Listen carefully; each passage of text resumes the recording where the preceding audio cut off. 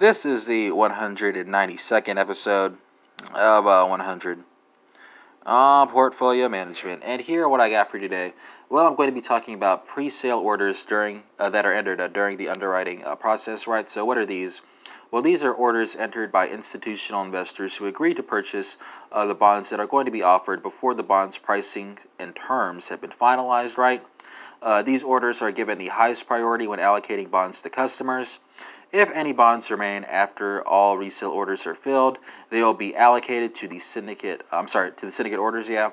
And the total spread minus the management fee is deposited into the syndicate account, which is then divided up among the syndicate members based on their participation, right?